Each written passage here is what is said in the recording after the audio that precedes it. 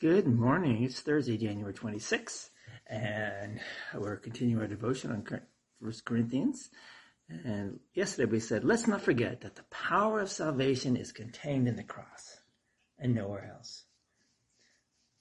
But you might ask, or you might think, haven't we been lifting high the cross ever since this congregation was founded? What do we have to show for our efforts? Maybe it's time to change our tactics. Maybe there's another part of God's word that we should be emphasizing more.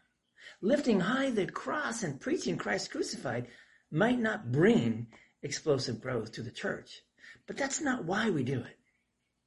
We lift high the cross to give glory to God because this is the plan of salvation He came up with.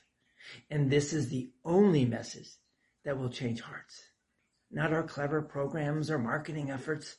So no, I will not apologize for preaching Christ crucified week after week after week. Even though Satan likes to say, Cummins, are you going to tell them the same thing again this week? You bet I am. I will lift high the cross because it's the only message that calms troubled hearts and gives strength for the week ahead.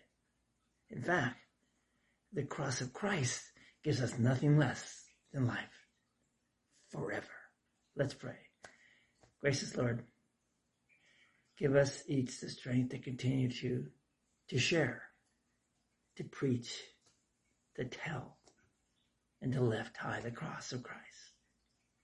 For there is no salvation without that. In Jesus' name, amen.